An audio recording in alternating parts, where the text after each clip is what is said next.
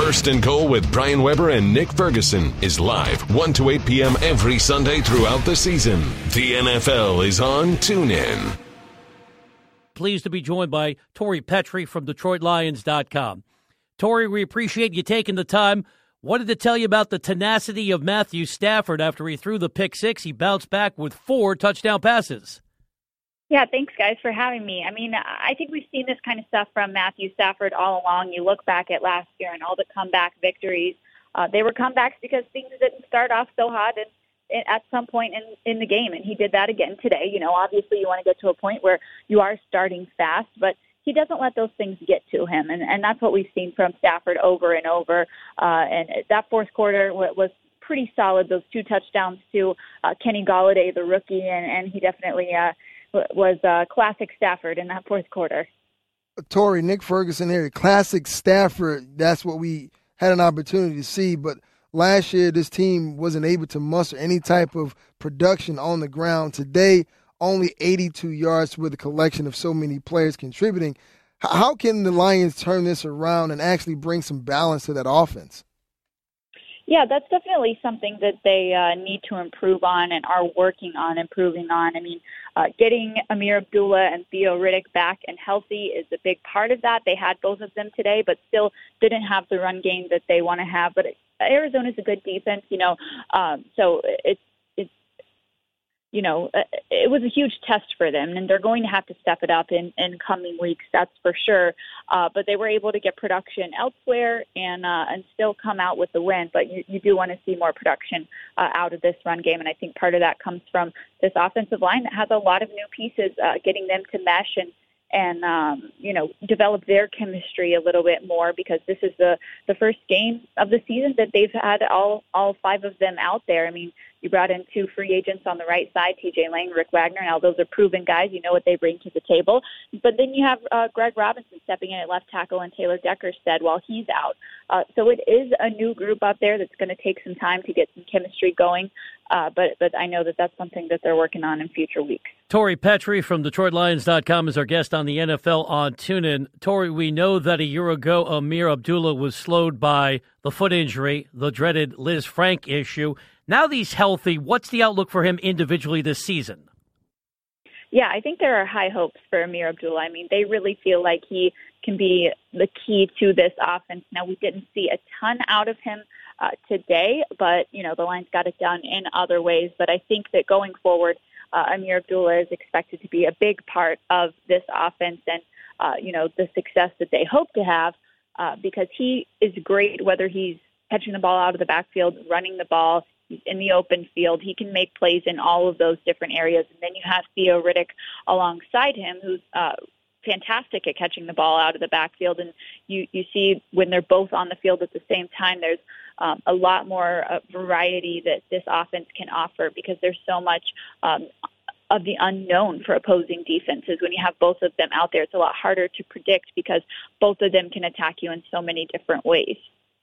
Tori, last year we saw this Detroit Lions team fight back in about 8 games as far as comeback wins. And a lot of that was due in part because their defense could not really slow anyone down. They gave up 23 points today to the Arizona Cardinals. Next up is the Giants, Atlanta, Minnesota. All these teams can take you deep vertically. What is it that this Detroit Lions team need to do before they even get to that Giants game to make sure that they're not duplicating the same performance we saw today and not going back in the past as far as what we saw last year? Well, the defense actually had a pretty solid game overall today. I mean, something that they wanted to improve upon from last year was turnovers, getting more takeaways, and they got 4 of those today. So that was huge. I think every safety that played today got an interception, and one of them was a pick six. So that was a huge part of what kept the Lions in this game. This first quarter of this game was not pretty for the Lions on offense, on special teams. There were gaps on special teams, but the defense was really what was keeping them in it. I mean, one of the Cardinals' scores today was pick six. Obviously, that is attributed to the offense. That wasn't something the defense gave up. And then another one of the Cardinals' touchdowns was basically in almost garbage time at the end of the game there. So you can't put too much blame from this game on the defense's shoulders, but they definitely wanted to improve in that area of takeaways from last year, and they showed that today, that they were able to do that, and they kept this team in the game because they were able to make some stops, and Arizona had a chance to punch in another touchdown in the first quarter, I believe it was, and they held them to a field goal, and then there was a penalty on special teams that gave them a fresh set of downs, and then they held them to another field goal. So Arizona had two chances there to get another touchdown, and they weren't able to do it. So the defense was a key part today, and I think that one of the areas they want to focus on going forward is getting a better pass rush. That was something they were able to do today. They didn't get a lot of sacks to show for it, but they did pressure Carson Palmer quite a bit. And that was a big question mark for a lot of us coming into this game, was what is this pass rush going to look like with Ziggy Ansah coming off of an injury and, him having to shake off a little bit of rust. And, they've got some suspensions along the defensive line as well for these first 4 games. So a lot of us didn't know what this pass rush was going to look like today, and it looked pretty good. So I think they're headed in the right track on defense. Of course, there's always things to clean up from week 1, but they're on the right track. He's Nick Ferguson. I'm Brian Weber, chatting with Tori Petrie from the DetroitLions.com website. Tori, last one from me. We know the Lions came up with a victory, but in your view, how much did Arizona lose this game? We were watching, and Carson Palmer was a turnover machine with 3 interceptions. Yeah, I mean, of course, you can look at it from both sides of the ball. It's really just what perspective that you're looking at it from. You could say that Carson Palmer put himself in position to lose this game, but then the Lions also put themselves in position to get those turnovers. They were there in the right place. A'Shawn Robinson had a forced fumble, and the rookie linebacker Jared Davis, first-round pick, was there to scoop it right up. So it's things like that you have to be able to take advantage of the other team's mistakes if you're going to make them advantages for yourself, and the Lions were able to do that today.